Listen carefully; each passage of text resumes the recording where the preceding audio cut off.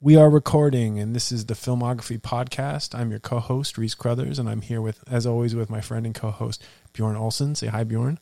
Hey, everybody. Welcome once again to the Filmography, and this is episode number 12. So we are, for those of you who are listening for the first time, we are taking a chronological deep dive into the films of Francis Ford Coppola, and you're invited to watch along with us as we watch each next film and discuss in detail. And so now we are up to 1988 for Tucker, The Man in His Dream, and we're also going to take a look at the Francis Ford Coppola segment, Life Without Zoe, from 1989's New York Stories. And we'll do a slight break from tradition, and we'll take a look at the short film first, just because it's a short film, and we'll have less to say about it. But 1989's New York Stories, one of three short films from three New York directors.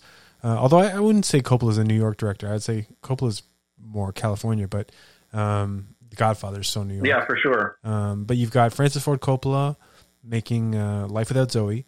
You've got Woody Allen with Oedipus Rex, and Martin Scorsese with Life Lessons. So 1989, New York Stories, Life Without Zoe. Did you watch New York Stories as a film, or did you watch just the segment?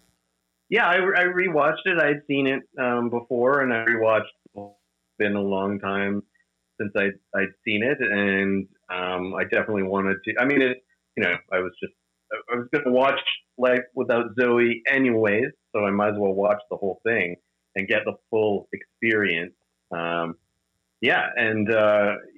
Interesting. Like Life Without Zoe is, I would say, closer in feeling and style to Tucker than it is to the other two segments. I mean, this movie really kind of shows how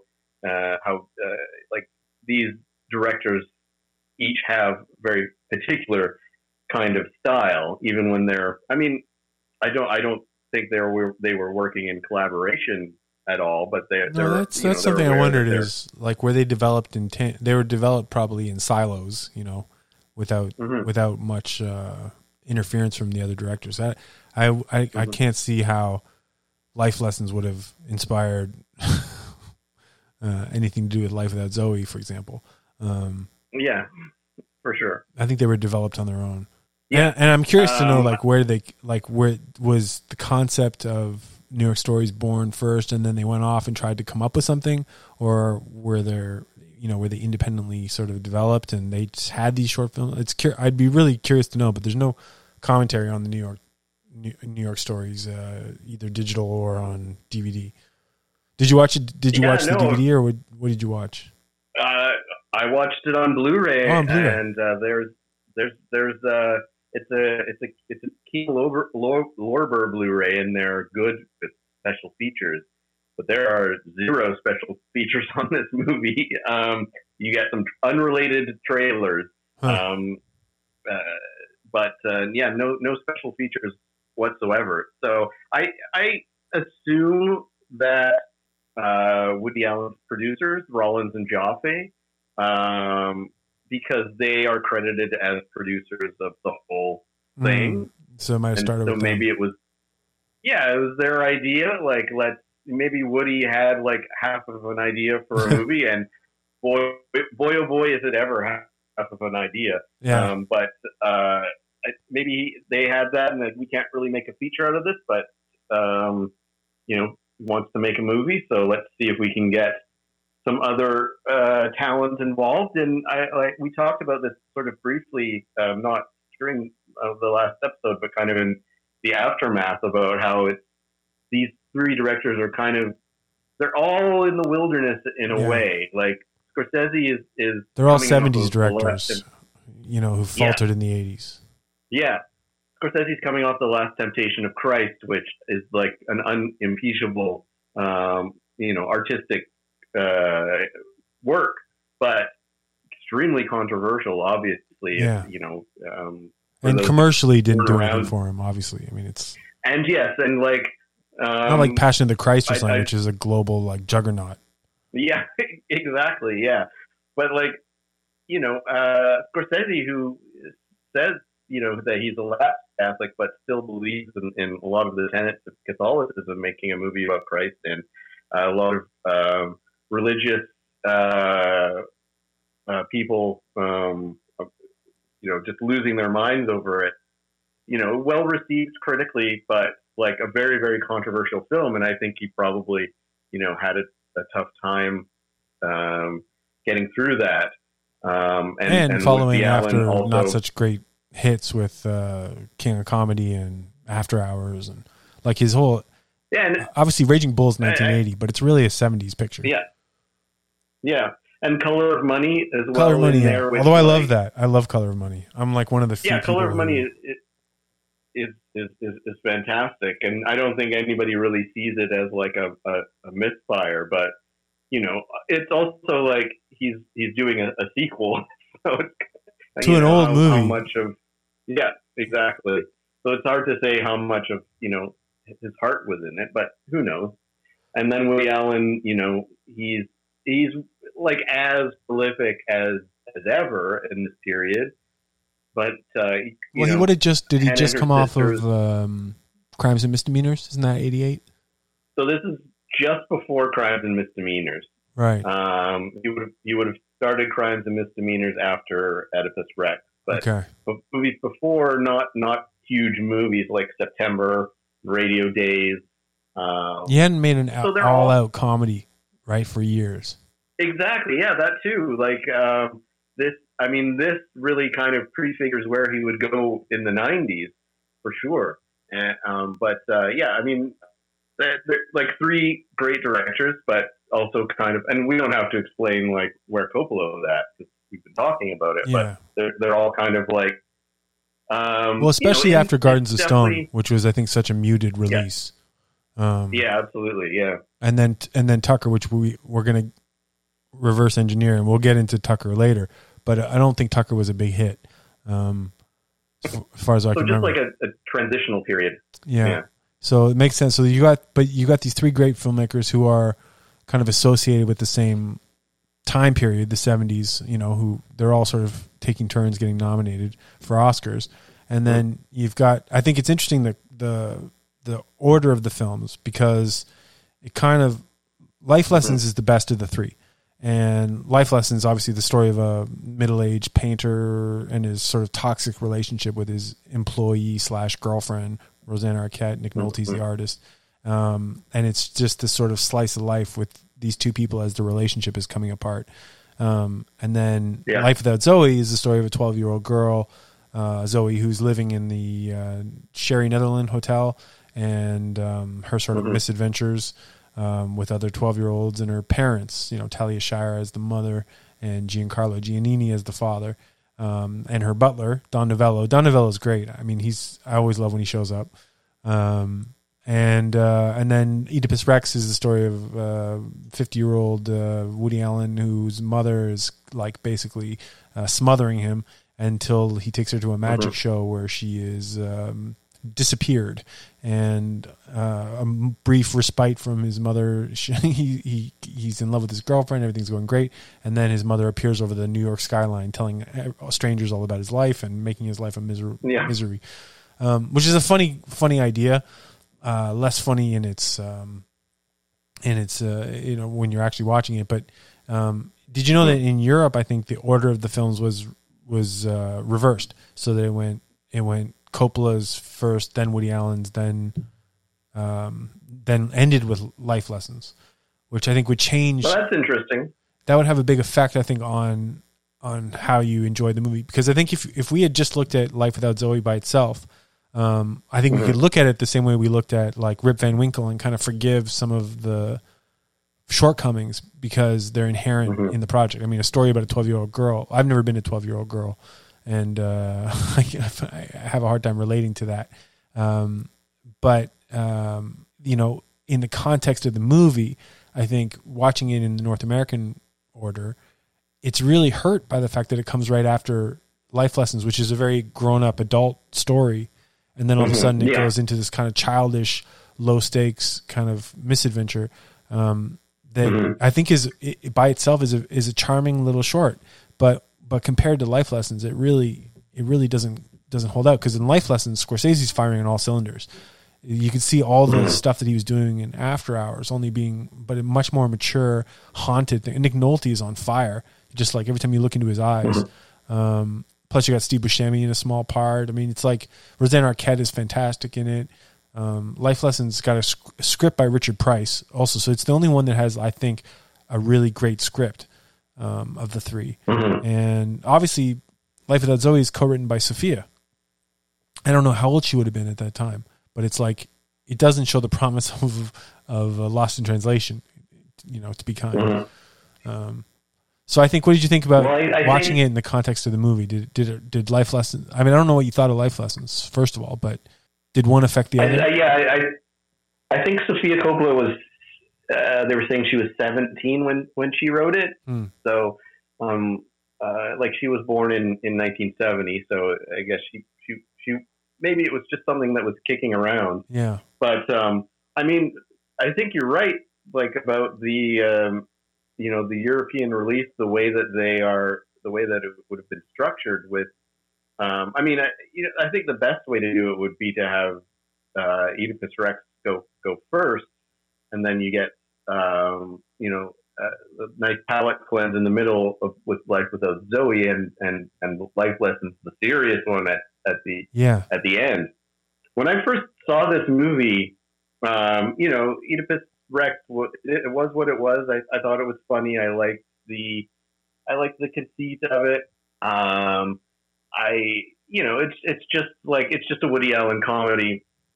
Second time around, it's like you see it with more grown-up eyes. Yeah.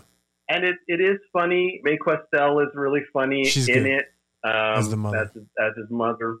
But it's like when he goes to visit the psychic Julie Kavner and you realize, like, oh, this is just another movie where Woody Allen justifies, cheating on your partner. Yeah. It's just like his classic thing, and everything just leads up to this, his heart wants what it wants kind of theory, and like it's just, you just see it so often. It magically resolves itself, like magically, yes. It feels like he just whipped it off, like it was a first draft kind of idea he had last night. Life Lessons. The first time I saw this movie, Life Lessons kind of rubbed me the wrong way. Really? Yeah, I can't remember exactly why, but I think it's probably like I just didn't quite understand the relationship in the way that I do more so as an adult. And I love that this is kind of Scorsese exploring, like, pining for somebody when they're in the same physical space as you. Yeah, all the shots of him staring up at the window. Yeah, exactly. And just like even when they're in the same room together and they're interacting with each other and they're still kind of a couple in a way and just talking with each other, but he's like, his affection for her is completely different now. And it's just not something that you see that much. So, I liked and the painting scenes are fantastic. Like watching him paint is exciting. Painting scenes are great. Yeah. Like really, just really looks like, Nolte's actually. Yeah, like he's painting it himself. Just the physical act of it, but like the creative, compulsion of it, it looks very real. It looks like he's coming up with the paintings, and obviously there was, a lot of thought put into that. And how his conflict in his life fuels his painting. Like he really, he returns to the canvas with gusto. Every time he gets sort of challenged or rebuffed or confronted in his interpersonal relationships, which I think is great. And then whenever they do like an insert shot of like some detail in the painting, and where it comes from, a heart with a knife in it or whatever it was, or like a woman's face. Yeah. And, it's like the anguish, his internal anguish, like projected onto the canvas, watching the canvas emerge. It's like even though I don't know who the artist was who did the actual painting, but it almost reminds me of, that film Painter's Painting, when you just get to watch filmmakers doing, or Clouseau's film, The Mystery of Picasso, watching Picasso, watching him just, the quality of his line is so kind of fascinating to watch. And you're watching, or Pollock got a great sequence where where he comes up with the drip dry technique or the I don't know if that's what it's called. Yeah. But so watching that moment of invention, Yeah. The first time I watched New York Stories, my favorite segment was Life Without Zoe. Wow. And I just thought it was so charming. I thought it was just like this, really clever, incisive look into the world of a child. And it's like, I just found it like this kind of unconventional way of looking at how children interact, because they're, if you see like children who are like way more articulate than actual children are, and that's such a cliche in Hollywood writing, and that exists here, and it's like, but it's some strange reason because of just the fact that it's set partially in a hotel and partially like at this ridiculous private school, and then also in this estate where the party sequence takes place at the end. And it's like, it's so charming. I think I get the best out of the three. Watching it again, it's like, it's definitely shapeless. It's definitely like, you see like the naivete of that is coming from, Sofia Coppola as a younger person, but it's charm in a lot of ways. I think it's very charming. Like it's this, it takes so many cues from children's literature, like Eloise, the girl who lives in the hotel, and like Encyclopedia Brown solving a mystery, and the exoticism that is explored in children. I like the lead performance, the young lead actress, who obviously I think Sofia Coppola, she modeled a lot of this screenplay on her life, her traveling father, and her who knows what her relationship with her mother was like, but you can obviously see a lot. It's her father and her grandfather, maybe having Giancarlo Giannini's character really resemble Carmine Coppola a lot is more of a Francis idea than a Sofia idea. Who knows? But because they wrote it together, so there might be elements of both of those kind of commingling. Right? Yeah. Mm-hmm. Like Life Lessons, it is a Scorsese picture, and I love his, intimate camera, and his inventive. It's a ferocious camera. I mean, the camera is constantly like zooming in on people and like getting in someone's face and like, going for those like little details. I mean, I think for me, Life Lessons is like Scorsese. I mean, it's so close to Goodfellas. It's like I can see the creative impulse bubbling up in him, because there's like so many things he's doing with the camera that he doesn't need to do. Like he could have gotten away with doing less, but only he could do what he did. And like, I feel like only Scorsese could have made Life Lessons.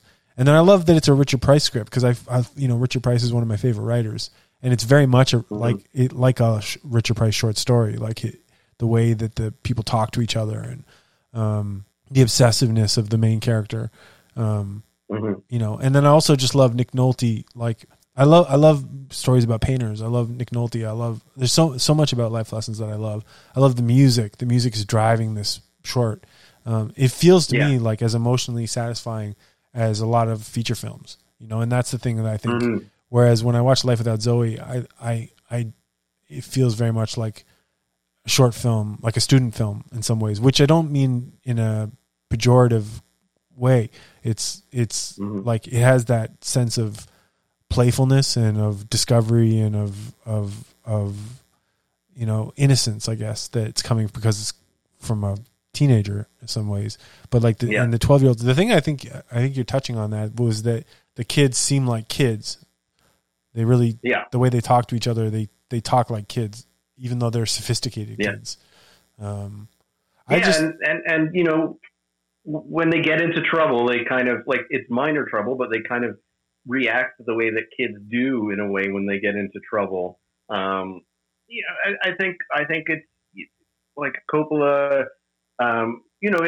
It does feel student filmy. I think you're right about that. And if any of these three could be developed into a full feature, it's Life Lessons for sure.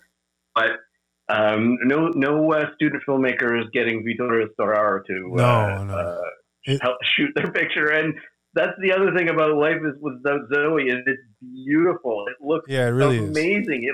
It looks better than Tucker even. Yeah, it's gorgeous. I mean, I think him and Storaro are like a really perfect combination, because Storaro just paints with color and light. Yeah.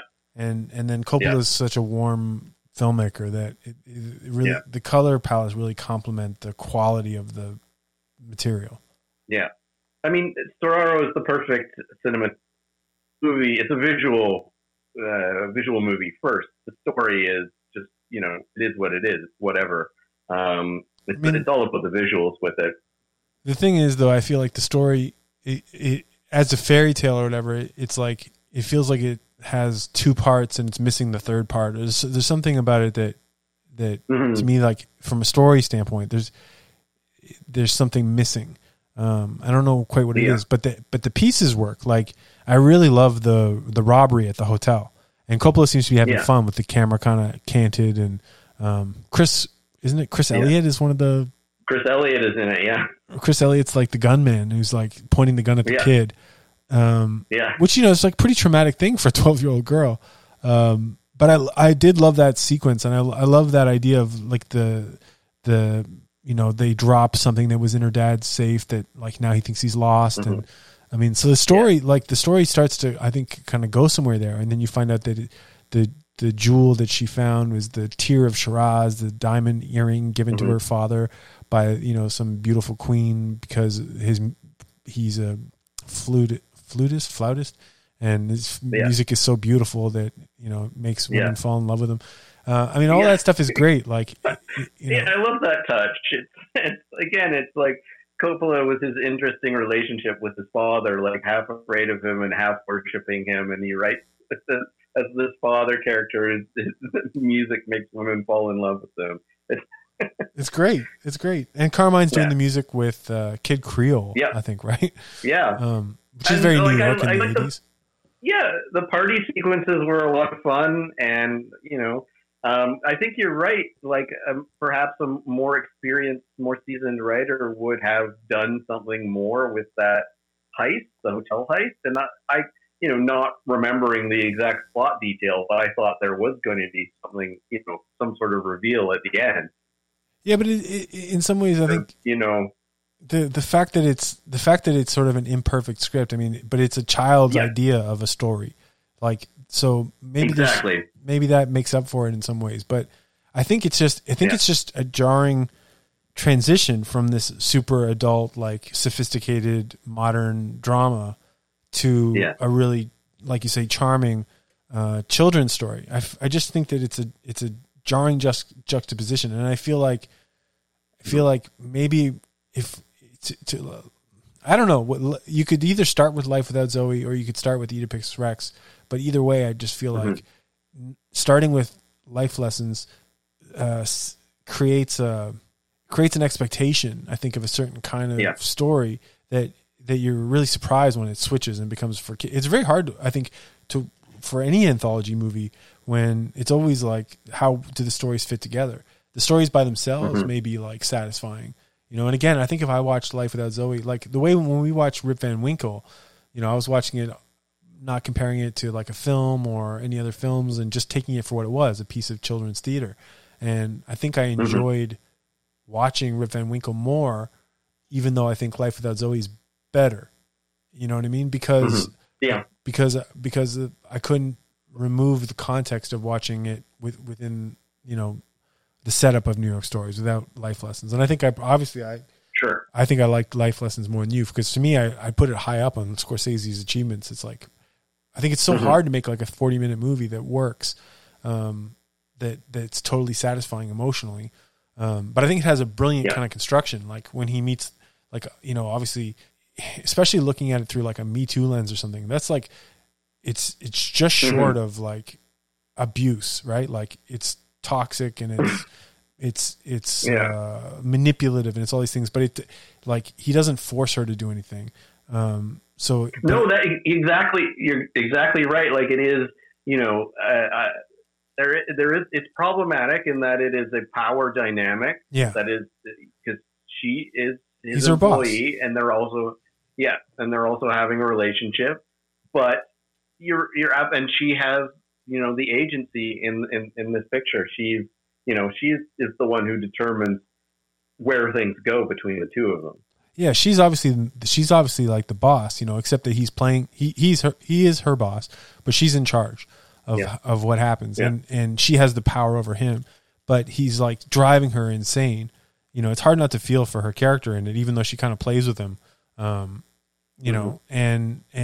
it's not clear at the beginning whether they're a couple and she is just like stepped out on him to go off with Steve Buscemi for the weekend, or if they are like if they're just employee at that point. It's like it's not clear, but she's the one who's making the choices, whether she chooses to leave, chooses to return. But he badgers the hell out of her. But then at the end, like when she leaves him, you see that like she doesn't really matter to him at all. Once she's gonna go, he pays her no attention, and it's really just about it's such a selfish love. Like it's just about him. And he just needs to fill that void. And then as soon as he meets the next pretty young girl who looks up to Lionel Dobie, his character, he's already found the next one right away to replace her. It's a very cynical kind of depiction of a relationship, but because it's not a typical romance, because it's not a they live happily ever after story. I think it's like a fascinating one because there aren't that many stories like it, especially on film. No, yeah, absolutely, yeah. I mean. Yeah, like I agree with everything that you're saying for sure. I think maybe the reason why I'm more pro Life Without Zoe is because it's just been so unfairly maligned. I think over the years, like nobody really seems to like it that much, and I just Roger Ebert said taken with it. Roger Ebert said that New York Stories was one good film, one bad film, and one disappointing film. And the bad film was Life Without Zoe. So yeah, you're right. People really, it's the caveat. It's like New York Stories is good, even though the Coppola one sucks, and it definitely doesn't suck. Yeah, if you can just look at it. No, I don't see how. Yeah, I don't see like it's because I see it in reviews and just looking at reviews of this movie. I just don't. I mean, there's so much like candy-colored fluff out there that people lose their minds over, and this is so much better than that. But I don't know. I think it's just that it's hard to take it on its own terms. If it was just something that you saw by itself, you'd have a different relationship to it. And I think that it's like the stakes are really kind of low in it, and it's like it's not a overly constructed piece. Like it has that loose kind of improvisational sort of feeling to it. Totally. Which is part of the charm. But I think it's just when it's judged by life lessons, I think it hurts. It's like Four Rooms or something, right? Like the Robert Rodriguez episode of Four Rooms is so much better than the others. It's like it's really hard to sit through the Allison. You don't think so? No, Man from Hollywood is the best by far, and all the other episodes are bad. Oh man, I like the Rodriguez one the best. Yeah, I don't really like him that much as a filmmaker. I guess that's probably part of it. It's sorry. I love the Man from Hollywood. I think it's so funny, but I don't like any of the other episodes. See, I thought Man from Hollywood was was overwritten. It was like the first chink in Tarantino's armor. I mean, yeah, of course it's Tarantino, like we expect. But you're right. Like that is a commonality to. I think part of the reason why these three directors made this picture is because they were influenced. They wanted to sort of feel like they had made their mark in the same way that Fellini and Rossellini and whoever else I can't remember off the top of my head made Spirits of the Dead and the Love at 20 directors like that. They obviously massive influence on them, and so they're saying like this is our project where we get to do this. But those movies, they're extremely uneven as well. So even the greats, the all-time greats, they can't quite figure it out when it comes to the anthology film. Well, I think just anthology films are hard, period, because every time you see a movie that you love, you want to stay in the world of the movie. And anthologies are constantly yanking you out of the world you were just in and throwing you into another one when maybe you're not ready for it yet. And it's like, going to film school and being part of short film showcases. It's like you always worry, well, what's being shown first and what's being shown after, and like, are they going to play together? And, it's a hodgepodge and it's a mixed bag. And, that's why anthology films, even when they're made by the same filmmaker, I mean, look at French Dispatch. I don't know if you watched that or not, the Wes Anderson, but even there you've got an anthology of stories, and some of them are going to stick out and some of them are going to be better than others. And when you've watched one that you really liked and the next one's kind of middling, it's overly frustrating. It's unfair even on the film, because the expectations carried over from one film to the next are kind of unfair. Yeah. But this may be a good spot to jump back now and look at Tucker. Yeah, absolutely. I was just gonna say, like, to cap it off, even something like Coffee and Cigarettes, which is of course, movies made at different times, but it's like, Jarmusch, he has such a distinctive style, and all the Coffee and Cigarette segments are basically covering the same ground. Yeah. But there are ones that stick out better than. Yeah, exactly. There's just going to be the idea of the anthology film. I would like to see more of them, to be honest with you. But you're right. Well, for every disappointment, there's a surprise. I think that's the thing. Exactly. Like you get a mixed bag, but you get jewels in there. And maybe for you the jewel was Life Without Zoe, and for me the jewel was Life Lessons. But that's the kind of the cool thing about it, is that you can get different audiences watching them, and everyone's going to take away something different. Some people are going to like different ones. Like even in Coffee and Cigarettes, I think, like, depending on what you think of the Wu-Tang, like for me, I love the segment with Bill Murray and RZA and Jizza. But someone else maybe isn't, didn't like that so much, but they're big Tom Waits fans, and they're going to love the Tom Waits and Iggy Pop one, which is also one of my favorite. Yeah. It's like, or even any of the anthology films that Jarmusch did, they're mixed bags, like Night on Earth and absolutely, and Mystery Train. But I think it would probably have been a good exercise coming off of, like, Tucker is the end of, well, I guess we could debate whether Godfather is the end of it or not, but Godfather 3, I mean, but Tucker's the last film. Tucker and Life Without Zoe are the last films he makes in the 80s. And we've been on that run now where we've been talking about how he has to make a film a year just to keep the lights on and keep the house, So Tucker would seem to be an attempt at, a director for hire movie, except as we learn in the commentary and in the special features and whatnot, that it's actually a dream project. And it was something that he had been planning to do with American Zoetrope right from the beginning. And in all actuality, the whole exercise of One from the Heart was a trial run for ideas and concepts that he wanted to bring to Tucker. Then obviously that fell through. 10 years go by, and he comes back, and with the help of George Lucas, this time producing, kind of flipping the roles from when Coppola produced American Graffiti, he gets to return and make Tucker. So it's actually like a personal film, but it also fits into the I need to make a movie. So it's an interesting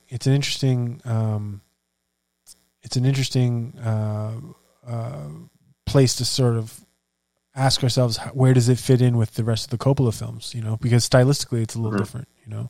So we're coming off of Gardens of Stone, right? So how did you feel? What was your general sort of impression?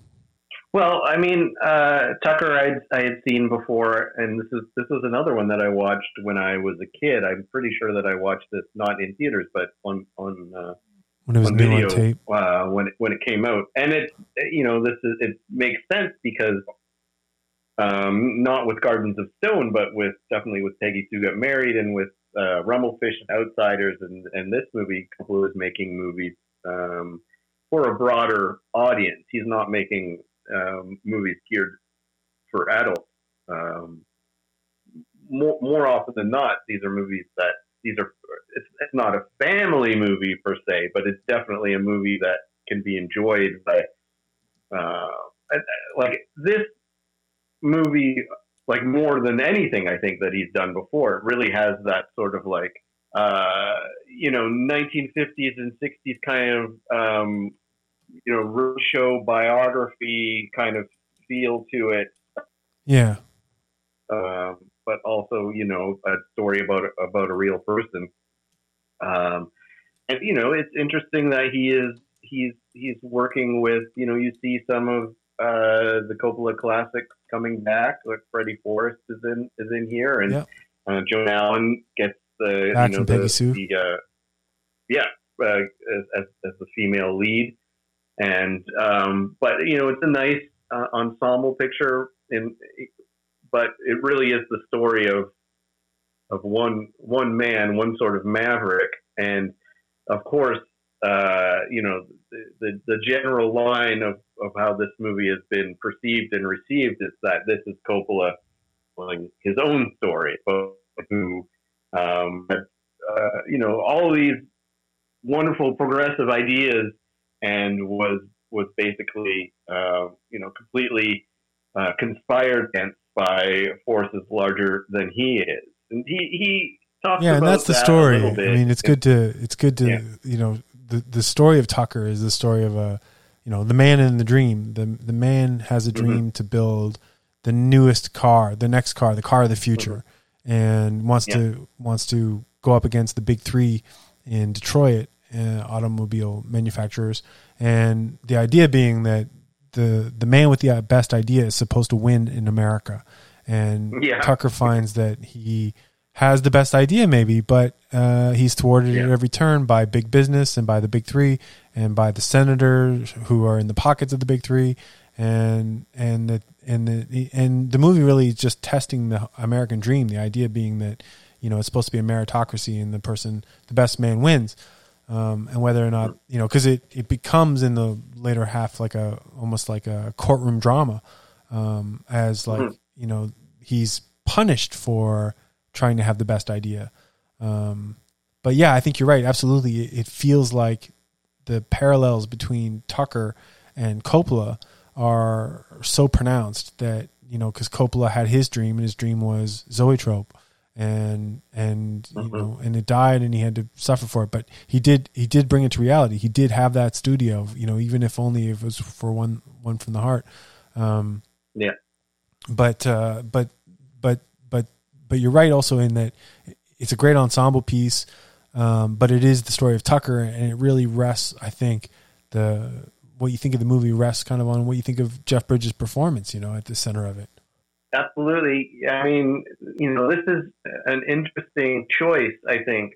Coppola always thinking outside the box, and Jeff Bridges, we haven't really seen him as the clean-cut family man in movies. I mean, he is kind of aging into that role, but I mean, in 1980s Jeff Bridges, he's kind of like the good guy gone bad, or the bad guy who is actually a good guy, and but doing like a lot of suspense and that sort of thing, Jagged Edge. or Morning After, something like Jagged Edge, or like a gritty neo-noir like 8 Million Ways to Die. Yep. And so this is kind of like a new turn for Jeff Bridges. And I said before, like, Jeff Bridges has never given a bad performance. No. And like, there's something about his. It always seems from the heart. He has a sort of everyman quality to him, but also like he's an outsider, and it's like. It's amazing that he has that everyman quality, because he's so handsome. He's just so beautiful. Yeah. Like every now and then it's distracting. Yeah, absolutely. Like he's just, he just that sort of, he has that classic Jeff Bridges smile where he just smiles wide, but he doesn't show his teeth or anything like that. So it doesn't feel like he's forcing his smile. Like, I mean, he comes from a showbiz family. So I guess that's part of it as well. But I mean, he was acting as a child, and like it was kind of an age to do this. And so I think because that's what Tucker really represents for Coppola, and what he wants Tucker to represent to us as this hardworking, decent everyman who is also like one of the way, like, because he's so brilliant and like, so very clever casting to begin with Jeff Bridges, and the fact that he's a dreamer, casting from top to bottom in this movie is oh yeah, it's well done. Like Martin Landau, you see young Christian Slater, who doesn't get a lot to do, yeah, but he looks Martin cool. Landau, of course, too, was Academy Award nominated, is terrific. Was he nominated for this? Yeah, exactly. Yeah, Martin Landau, yeah, Academy Award nominated. He's so good. He's so good in it. And I mean, Martin Landau, also, sort of a really interesting. I believe he's sort of based on a real person. Like everybody in this movie, they're real people, but some are. Landau is like, he's like a composite, I think. A composite, yeah. Yeah, but gives it a lot of heart. Like absolutely, yeah, and also like it's not something that is discussed at length in this movie, but his brief encounter with Lloyd Bridges as the senator, where he spelled out his name, talks about like anti-Semitism in America and coming after the tragedy of World War II. This is like a very real thing, because a lot of people who were Jewish were associated with communism, and just sort of one of those little things that Coppola puts in here. Yeah, it has in some ways, like the way we talked about Gardens of Stone is a Vietnam movie without any Vietnam, and World War II hangs over this movie without any battle scenes or anything like that. It's like the war is ending, but this is very much wartime America. So it's the politics are in the background, but yeah, you're right. Like little moments like that are pronounced or are well noted, because you have to deal with to understand what made the man special. You have to understand the world around him. But also, I think Coppola is really looking at this period in time as through a nostalgic lens, and he talked about. He talked a little bit about how his father had put in an order for a Tucker, and Coppola himself owns Tuckers. And, this is a movie kind of about American exceptionalism and also like the power of free enterprise.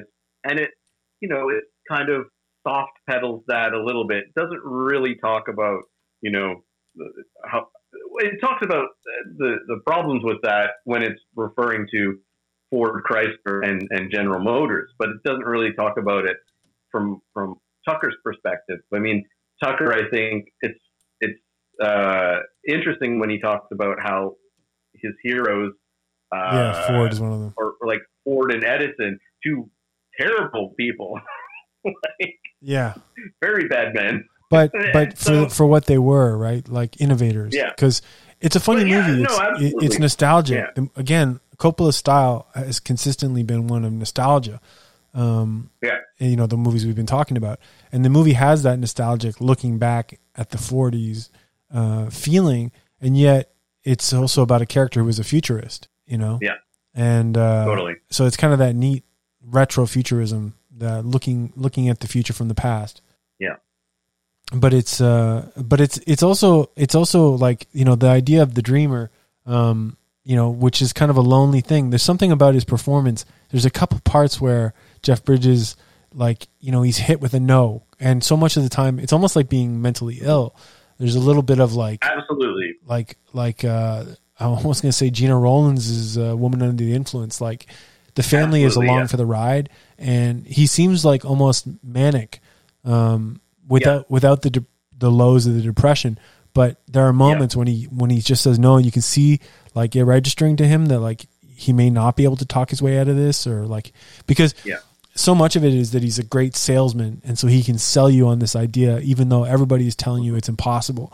And in that way, it reminded me of The Aviator. I mean, there's a lot of corollaries to The Aviator, the period, the aesthetics, the fact that Howard Hughes even makes an appearance. We got Dean Stockwell showing up as Howard Hughes. I think they were both hounded by the same senator. The one that's played by Lloyd Bridges, I think, is fictional, or like you say, a composite, but I think it's the same character basically that Alan Alda played in Aviator. Right. Yeah. You know, and so when you're faced with the reality all the time, which is there's no one's going to let you do this. You're never going to pull this off, which is obviously what people were telling Coppola all the time, especially when he's trying to invent, you know, the electric cinema, you know, 2 decades too early. It's like you have to be almost crazy to deny all the reality that's piling up on top of you, right? And so there is that kind of weird, like, the success of the movie almost depends on how good of a salesman he is. But Coppola said that the style of each picture is supposed to be like inherent in the concept of the picture. So like the style changes. We've talked about this before, from Godfather to, you know, Rumblefish, or like, you know, each movie having its own inherent style. In this one, he said the style came out of it was like 1940s color advertising. And I think in some ways there's a scene where Jeff Bridges says, you know, well, it's advertising, you know, you don't, what do you say? Like when you're selling soda pop, you don't say that, or when you're selling candy, you don't say that it rots your teeth. Rot your teeth out, yeah. And so I think the success of the movie, how good the movie is or not, or how successful it is on its own terms, is like, how does it work as a piece of like advertising? Because in some ways it does include the rotting of the teeth, you know, like the dream. He's not he doesn't get his dream completely. Like he wills the car into existence, but he is thwarted by the big three, and then he's put on trial. And even though he gets off in the end, it's like there's only 50 truckers in the world, you know? It depends on what you think of that. Like there's 50 truckers in the world. He dreamed up these 50 cars that are beautiful. And the car is, let's be honest, it's a work of art. I mean, it's gorgeous. It's cool, and it was innovative. He was way ahead of his time with seatbelts. I mean, yeah, especially when like the cars were actually being produced at the time, which were just these like boxy like tanks of like, you know, either like the luxury cars were just extremely ostentatious and huge and almost undrivable, or just like, you know, these boxy tanks that had no style and were death traps. Yeah. I'm so glad that you brought up that the manicness about it. Because like this, he sort of, the style of this movie is kind of, like he talks about how it's based on a promo film, a Tucker promo film, and the special features on the Blu-ray, you can watch the promo film. Yeah. And it's surprising, like just how many, like how clever and how precise Coppola was with, you know, the visual look of the picture taken from this promo film and the style. It kind of gets forgotten a little bit, like it's a lot there in the beginning, and then you see it pop up from time to time, like you have that great narrator. Yeah. So maybe it is a flaw in the picture that he doesn't really stick with that. It's minor, if anything, but I, you know, that manicness that you see in Tucker, he like it. You're right. It just kind of drives him, and you you know, you see people sort of reacting to it, but people just stick with him and stick by him and keep working with him. It's infectious, right? And it's also like, it's so crazy it might work. It's like he did make the impossible happen in a lot of ways. But he couldn't pull off the big thing, which was getting it mass produced. Yeah. And I just think that's the thing, is that like in a commercial, you know, the sun is always shining. There are no bad days, you know? And the movie can't hide from the reality that like his dream was to a large extent thwarted. But also, like some of the artifice of that idea of the promo thing, like he's got text coming across the screen, and he's got like the camera spinning.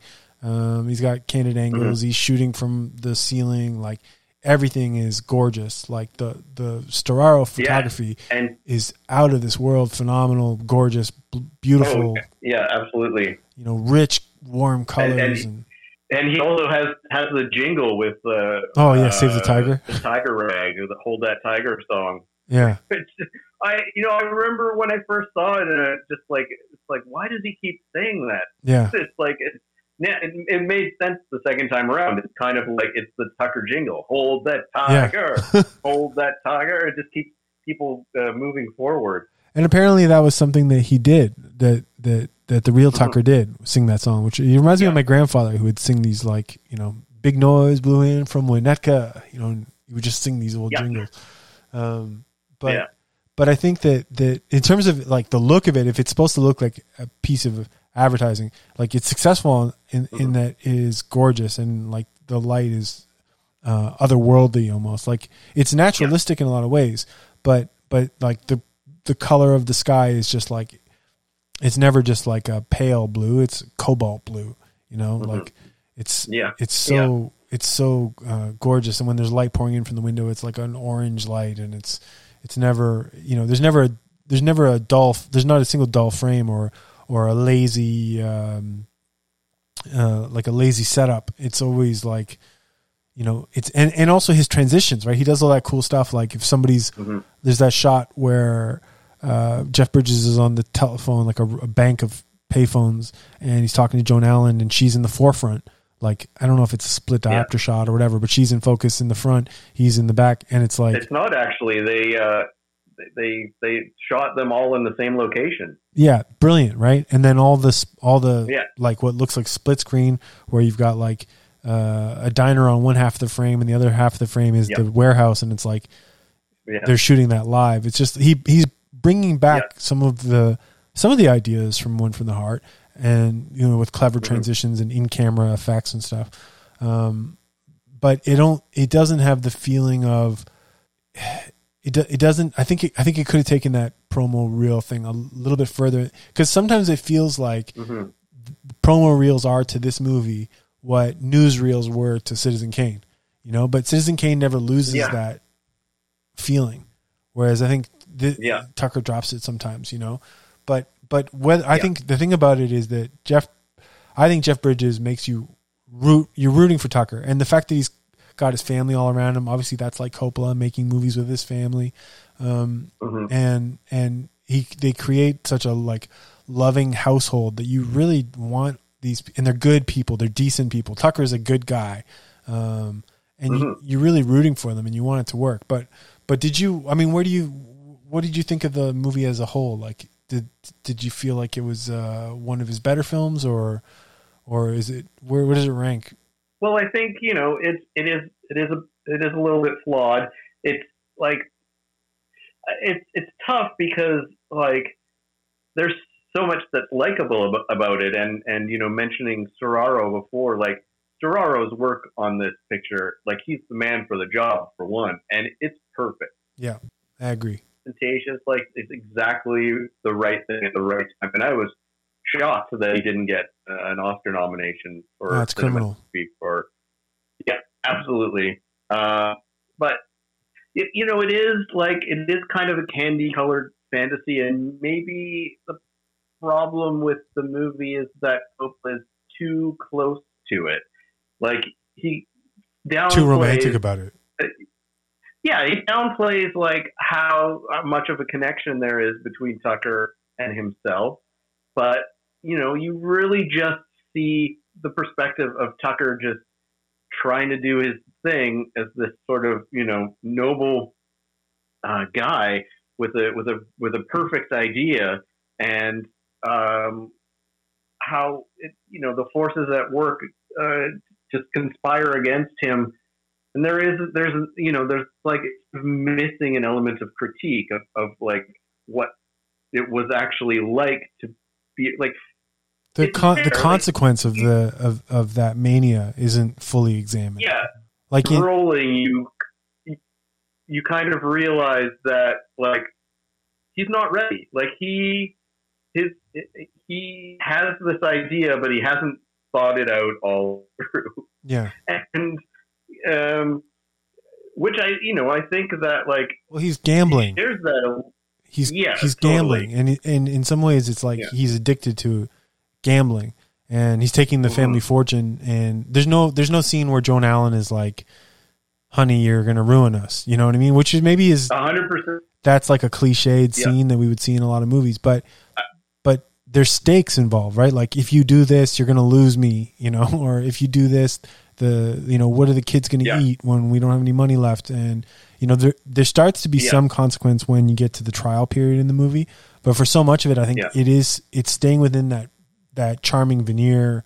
And it's not like going under the surface to show us what the flip side of that coin is, because the dreamer, it's like, even if he's trying to convince everyone all the time, like there must be doubt, and we don't really get let in on his doubt.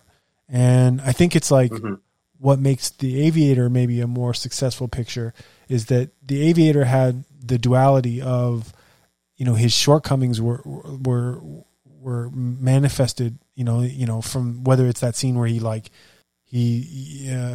where obviously with Howard Hughes, he ends up in with long toenails and urine and jars in his room and all that stuff, or the scene in the movie where he's washing his hands and there's like a POV shot from the soap, which is like makes makes him seem so powerless.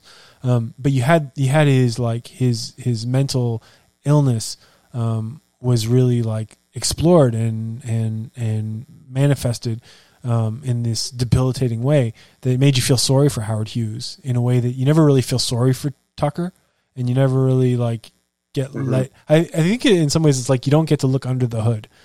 You don't get to see what's behind the salesman. Yeah. Nice metaphor. I like it. But yeah, you're absolutely right. I don't disagree on any of that, and it's just like there is a bit of a complexity missing that would have made it a stronger film. It's a shame because so many of the elements are just so perfect and so well put together, and we might be grading on a curve a little bit because we know what Coppola is capable of, but we've both basically hit on what the problems are with this movie. Yeah, but I think it's a case where it really doesn't quite this some of the parts, it doesn't quite work out to more than some of its parts. But it's but also we're looking at it in two different ways. One way it's like looking at the movie by itself and you can see where the shortcomings are. But then also watching it in this way that we're doing, this chronological following Coppola's career kind of way, there is a kind of a cohesive feeling between these last three features, from Peggy Sue to Gardens of Stone to Tucker. They're three absolutely handsomely mounted pictures that are very good, that could almost be great. And greatness is slightly without the reach. It's a little disappointing when you find out that this was a Coppola dream project, because it's like he's identified with it so strongly, but in some ways, like I think, well, you said like he's too close to it. He can't see his own flaws, and it's like, and neither can Tucker. And if they were to acknowledge their flaws, for maybe it's like the trapeze artist or the tightrope walker who never looks down, because if they look down, they'd fall. Exactly. And so in some ways, Coppola's just not ready to look down for fear that he'll fall. And because he doesn't look down, and Tucker never looks down, we're just missing, I think, some of the beat of like, if it's a really intimate character study, there's a dishonesty in not acknowledging the weaknesses. Because you can't fault anything else about the way the movie's made. You can't fault the look of it. Obviously, we talked about Storaro. And again, it's Alex and Dean Tavoularis doing the production and the art design. And as always, it's just like such a beautifully constructed film. And the performances are great. Joan Allen, it's amazing that Joan Allen could play the wallflower in Peggy Sue Got Married, because she's just so stunning. And she gives so much heart to the performance. Like you really, like she makes a lot of how we feel about Tucker. I think Coppola creates a shortcut by having us look at his family looking at him. Like you see the daughter. Absolutely. You see the way that Christian Slater, like you said, he doesn't have that much to do, but he's just cool. I think young Christian Slater is cool, and when he looks at his dad, you see the reverence. And we feel the reverence when the daughter looks up at her dad, with like adoringly, and we adore him. And then Joan Allen's character seems so grounded that when she accepts him, it doesn't seem so outlandish for us to accept him, you know? Mm-hmm. Yeah, I mean, it shows, again, it shows really just Coppola's strengths as a filmmaker because, you know, we see, like, through Joan Allen's character especially, we see that she loves Preston Tucker. We see how much that she loves him. And also we can tell that there is a reason for it, and Coppola doesn't need to explain that. And this is a man who, you know, has like all sorts of crazy ideas, but he's provided for his family. His family, they never lose the house. You know, like he doesn't have to. Coppola doesn't have to go back and explain that and explain why his family supports him. Doesn't have to. Just shows it, and we see through the performances. You know, his family, Nina Shamosko as his daughter, and Kristen Slater and Joan Allen, all, you know, really beyond reproach in the way that they, you know, look at the character of Tucker, and, you know, look and listen, and obviously have them as this huge factor in their lives, and just roll with it. And I think, that's a really strong element of this movie for sure. And little Corky Nemec, Parker Lewis can't lose as one of the one of the kids. Yeah, it was interesting that Coppola said in the commentary that the one thing they changed was they had one of his kids be much younger, right? Because, and I think it was to increase that kind of Americana, Norman Rockwell, like, you know, by having little kids there too. But the family scenes are like when they all pile into his tank, you know, with the turret and stuff, and to go for ice cream. I mean, like it has that infectious feeling of like you're being asked to come along for the ride. Like the way that the Martin Landau character, his whole thing is rooted in the fact that he's like welcomed into this family and he becomes Uncle Abe, and it like takes this character who's maybe lost some of his magic or is kind of lonely, and all of a sudden he's got a family, and I love that line in there where he says his mom told him when he's a kid, don't get close to people because you'll catch their dreams. Even though what she actually said was don't get close to them, you'll catch their germs. But when he says that to Jeff Bridges, and he says like, I caught your dream, I was actually moved. Like that could have been I agree. a cheesy moment, but Martin Landau is just so wistful and wonderful, that he really sells it. And I feel like, and really like brings that kind of gravitas to the movie, which, you know, you know, smart casting, but you know, it really helps us. You know, again, it helps us sort of go along for the ride and you know, become supporters of what Tucker's trying to do. Well, I think at the end of the day, when you're looking at this movie, that's the question: is did you catch his dream? You know, does it give you that feeling? Because apparently, like, you know, that's at least that's what they said in the special features. Like the idea is that it's supposed to tell you that it's okay to dream. So, you know, when you finish the movie, you know, do you come away with that feeling? Like, how did you feel at the end of the movie? What did it leave you with?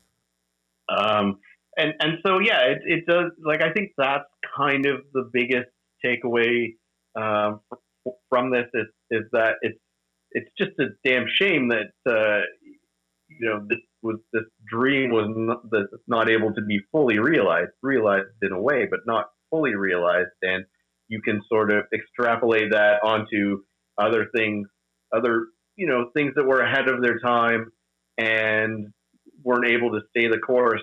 I don't know if it has like that sort of a strong enough of a personal connection, either to me personally or just in general, because I think that the movie is, because of the way that it is, it's not something that you feel like you are necessarily a part of. Yeah, it's a story from the past for sure, and it's even more so because of the way that it's made.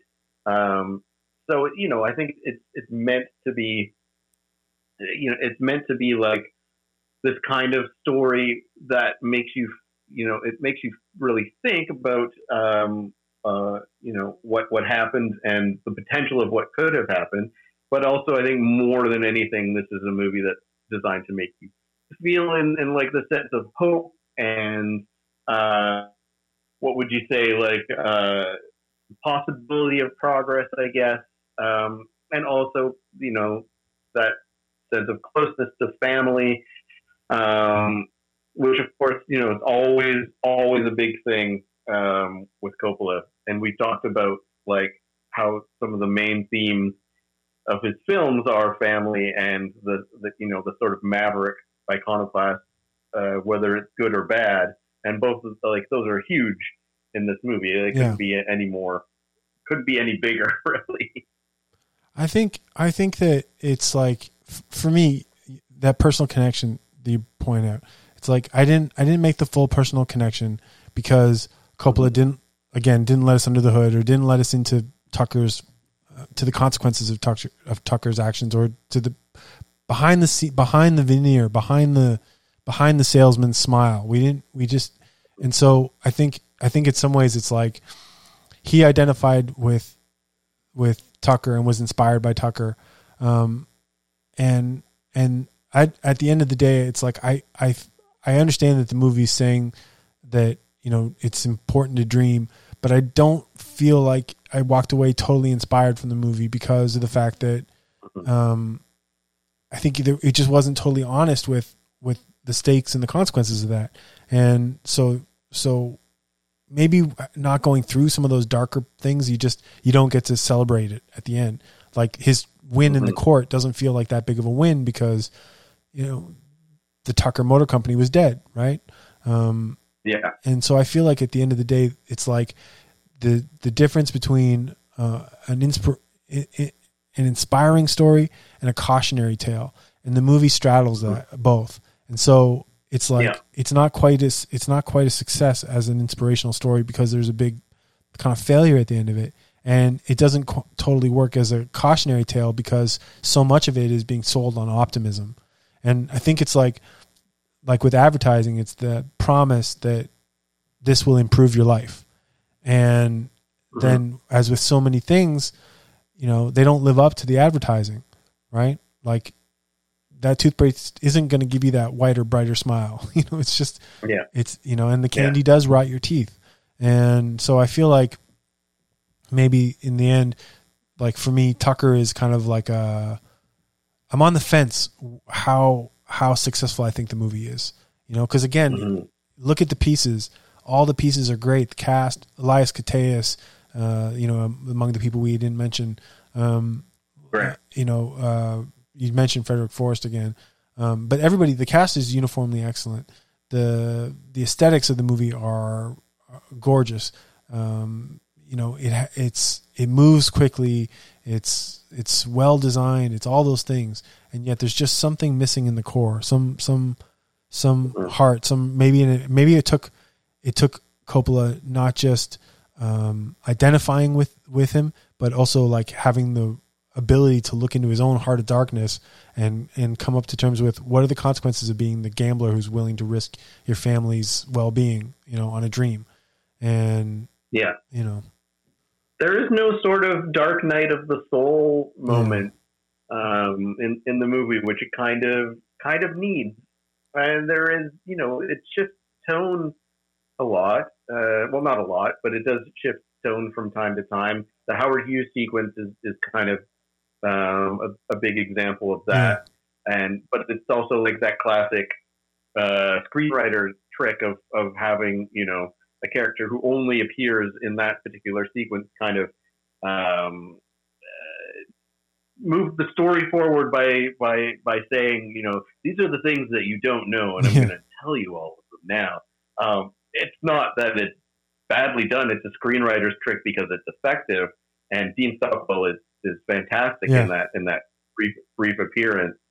And I was just thinking, like, just to cap it off, I wonder if, like, the Tucker cars themselves, like, one thing we'll never know is, like, were they, like, the indestructible cars that still are, Francis Ford Coppola and Jay Leno might be tooling around in on country road pleasure cruises, or if they were mass produced and like people bought them. Like, would they be affordable for the common car buyer? I know that they talk about that in the movie, and that was part of the intention. But would they actually be affordable, and would they be roadworthy? Like, if a Tucker, if they hadn't been like babied by collectors for their entire existence, maybe if somebody like drives a Tucker to and from work every day, would it actually like stand at the time? We'll never know. But is it the car that he dreamed or not? We don't know. Yeah, exactly. It's beautiful though. I mean, it's beautiful to look at. Yeah, it is. It does look like a rocket. Once in person, I mean, it looks to me, those cars, they look like the European roadsters of the 1960s. Yeah, Alfa Romeos and Porsches and stuff like that. Like, I think that how far ahead they were. And the other thing, that's kind of strange is I didn't quite get how they couldn't quite figure out how to put the rear engine in and make it work, because it wasn't completely, like, it wasn't the first car that had ever done that. Like, there were cars that had done that. Porsches have the engine in the rear. Yeah, and there were like, I don't know when they implemented there were some army vehicles that had rear engines. What's that? I don't know when Porsche implemented the rear engine. I don't know. Like at that point, like how innovative that was. I know that it's like all the things that Tucker was trying to innovate were the very things that they were trying to pick apart. Like seatbelts, no, because that suggests that driving isn't safe. Can't have, exactly. You can't have your third, third headlight. You can't have the rear engine. All the things that he was saying, like the safety of it, the convenience of it, but they were beautiful, and I liked at the end when you saw the procession of the 50 cars sort of snaking around the courthouse. I was like, yeah, they look cool. I mean, I'd love to see like a Jacques Tati movie only with Tucker cars in it. Yeah. I mean, it.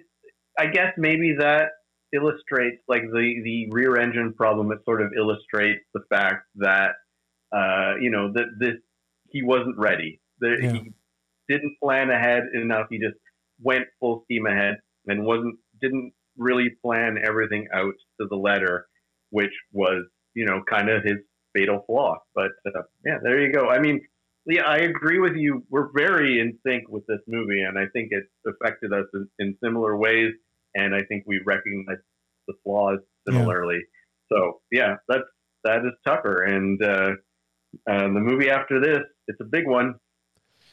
We return to The Godfathers for the next one, for Godfather Part 3, also known as Coda, The Death of Michael Corleone. I guess we're gonna have to watch both versions. We're back to multiple versions. Yeah. Because I think there's no other version of Tucker. There's just the one. But we'd like to thank you guys for listening to us go over Tucker, and hopefully you will join us again when we return for The Godfather Part 3. And we have an email, right, Bjorn? Absolutely. Thanks for listening. And if you want to get in touch with us, you can send us an email. It's thefilmography@gmail.com. That's thefilmography, all one word, @gmail.com. Excellent. And thank you, Bjorn, for joining me once again. It's a lot of fun.